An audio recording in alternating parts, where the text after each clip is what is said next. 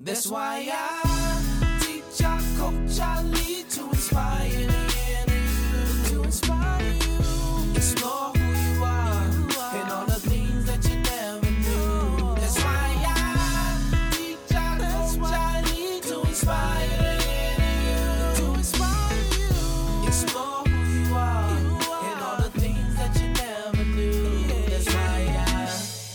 Hello, ladies and gentlemen. This is Terry Payne Johnson, owner and founder of Amani Shahil Travail, LLC, where we specialize in education consulting and equipping and empowering others to operate at their full potential.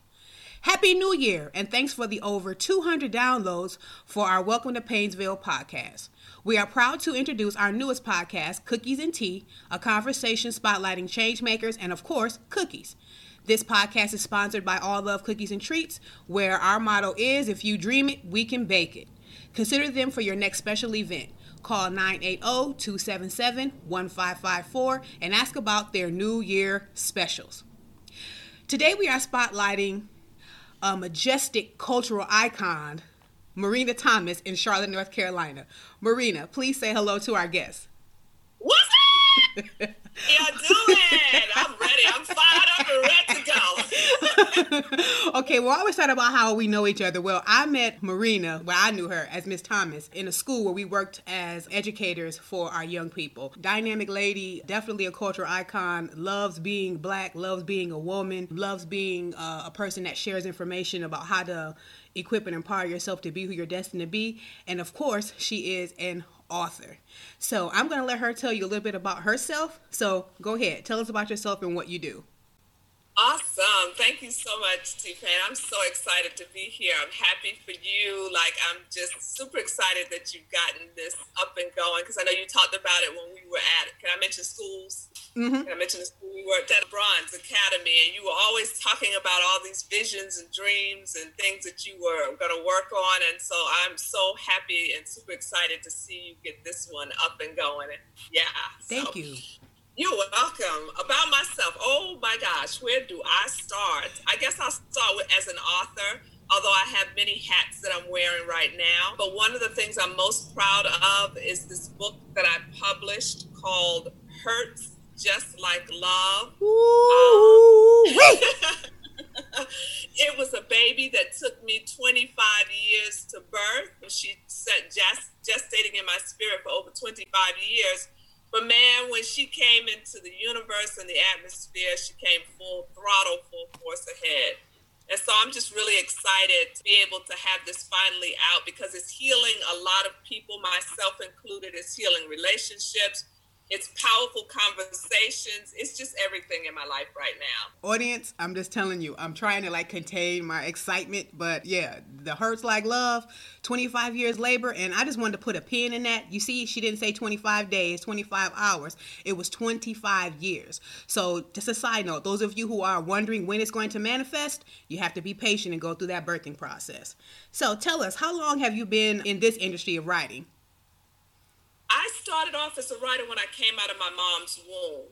And I'll say that because I remember writing my first story, and a lot of people don't believe this, but my mom can be my testimony. I wrote my first play when I was 7. And I still have a modified, edited version of that. As I got a little bit older, I started adding more characters. But I wrote my first play at 7. And I've just always loved writing. It's just something about the art form of writing. So I would say I came into this universe as a wordsmith. Wow. I didn't always pursue that. I went down different avenues and did different things, but I finally came back to myself as a writer, and I'm so happy I did. Okay, so during this time, what was the biggest challenge or obstacle that you encountered? I'd say the biggest challenge was believing in myself, T. Really believing that my voice mattered and that somebody would want to hear what I had to say.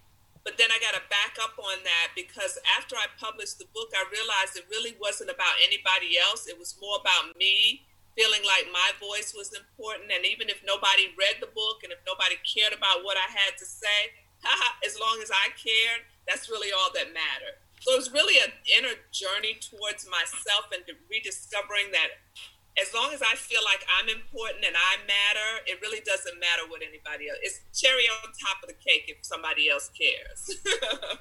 Okay, so when did you realize you were good at writing? I've always known I was good at writing.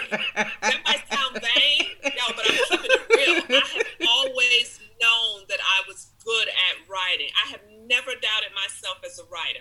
I've doubted myself as a parent. I've doubted myself as a woman. I've doubted myself in a relationship. But as a writer, never, ever had a doubt. So who would you say has been your biggest encourager? My children have been. My daughter in particular, my oldest daughter, Monet, she's a writer too. And she was just like, she never had any tolerance for me. Every time I had an excuse about why I couldn't do it, she's like, Mom, whatever, just write the daggone book.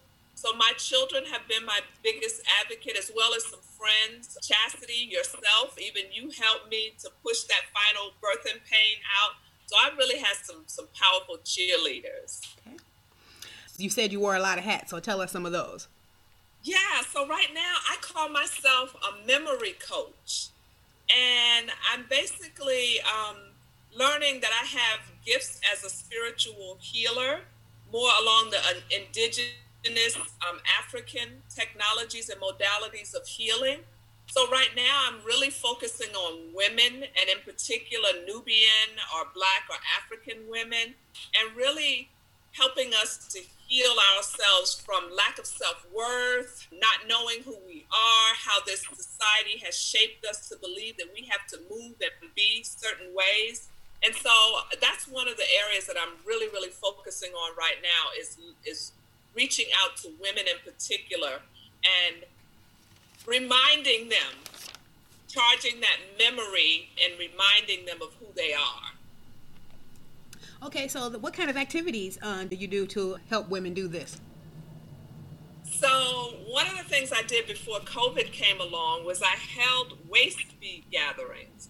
So for those of you that don't know what waist beads are, I know we have seen them and Beyonce sings about them in her songs, but there's so much more to waist beads. So waist beads are these African accessories that we wear around our waist, and they have the potential to do certain things. They can manifest, they can heal, they can help us release. So I host waist bead gatherings, which is an opportunity for women to come together, learn about waist beads, fashion a waist bead. It's sort of like what we did back in the day when we had sister circles where we would just get together and talk. Waist beads are an opportunity for us to come together and have those conversations. And I will say that I have had the experience of being part of one of these gatherings, and it was just refreshing to be around Black women. I just want to just say that. I mean, and just Black women, just trying to figure it out and trying to just bring it all together and just to find those places where we've stumbled and then just come back up stronger together. I will say one thing that you've challenged me to do is to take action. And I think that that's one thing that we as Black women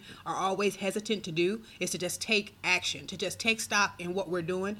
We're so used to just being strong and being everything for everybody else, and we never ever take the time to look at ourselves. So I will say in this gathering, I was able to, you're able to just be free. I mean, I'm not going to give you all the details, but you're able to just be free, and you're able to, start on a journey, like she said, to go into your true self and not be ashamed or be, or feel bad about who you are. So I just say thank you for inviting me, and I was happy to be there. Oh, thank you for saying that. And I want to say one more thing about that, if I may. Mm-hmm. One thing I really want to say about who I am is I call myself a memory coach, because I believe we have all the answers inside that we need for ourselves. And so I don't call myself a teacher, because sometimes I'm a teacher and sometimes I'm a student. But I call myself a memory coach because really what I believe I do is I just remind women of who they are. And from there, they take it, and then like you said, they take the action steps. So I think sometimes we just need that reminder of how powerful, how beautiful, how talented we are. And that's one of the things I love to do. Mm-hmm. All right, so we talked about this book, Hurts Like Love. and audience, I'm going to tell you, she's getting ready to read an excerpt. I was hoping we could read the whole first chapter, but let's see how everything goes. I think we have at least 5 minutes, so let's go ahead. So the title of this book is called Hurts Like Love. It's by Marina. Just like love. Hurts just like love. Hurts Just Like Love. Excuse me. Get it right. Hurts Just Like Love. And even in the title, you can even see, like, okay, love and hurt. I mean, does that make sense? But you have to get this book. So I'm going to, please, if you will, Miss Marina, she's going to read. You probably got to read the whole first chapter. I mean, I don't know. How long is it going to take? More than 5 minutes? I don't think so. We can do it. Yeah, let's go ahead and do it. So sit back, get your listening ears on. Hurts Just Like Love, chapter 1. Let's go. She's gone. I stood in the doorway paralyzed, and for a split second, if the key had not opened the door, I might have thought I had the wrong house. My head swiveled left to right as my eyes quickly darted back and forth across empty rooms that used to hold the contents of my home, but my mind wasn't processing what they saw. What the fuck? What the hell is going on? Slamming the door shut behind me, I took off running through the foyer like a madman. Mia! I called out, pausing in the middle of the living room. The fact that she didn't answer intensified my fear. I ran in the direction of the library directly across from the living room and stuck my head in the French doors, calling her name and praying for an answer. When she didn't respond this time either, I hurried to the kitchen, passing the empty dining and sunroom. I ended up in the family room off the kitchen. As crazy as it sounds, I honestly couldn't remember if a conversation had taken place between Mia and me that would explain why the furniture was gone, and I got upset with myself for not being able to remember. Confusion and fear gripped my chest like a starved pit bull. I headed downstairs to the basement, not sure what to expect. Surprisingly, it was still fully furnished. Did some motherfucker rob us? Even though the rooms were bare, it didn't look like the house had been broken into. Nevertheless, I proceeded back up the stairs with caution. My 9 was in the glove compartment out in the car.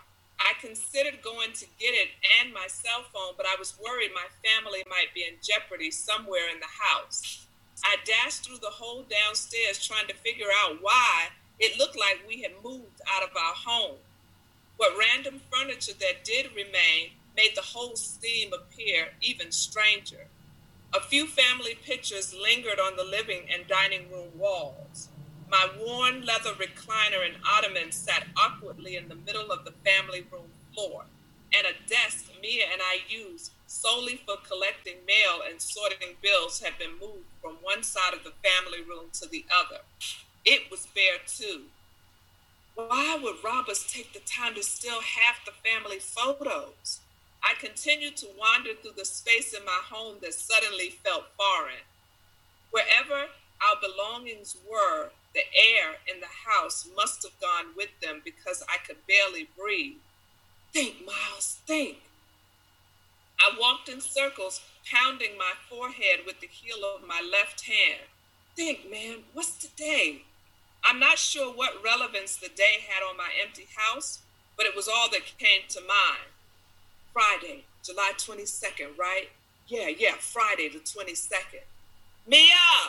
I called out again. Did my baby leave me? I startled myself for having spoken the words I was thinking. Why would she do that? Silence. What the heck is happening? A haunting quiet that didn't seem to give two craps about me or my questions permeated the air. No answer. My thoughts were scattered and I was about to dart out to the car to get my cell phone when the thought of my children hit me like a boulder. Oh my God! I sprinted from the dining room toward the spiral staircase and grabbed the handrail. Fueled by the adrenaline that my babies might be in harm's way, I raced up the stairs 2 by 2. Please, God, no, please don't let her have taken my children. At what point I resolved myself to the possibility that Mia might be gone, I can't really say. Logically, it was the only conclusion that made sense given the condition of the house, but I wanted desperately to believe differently.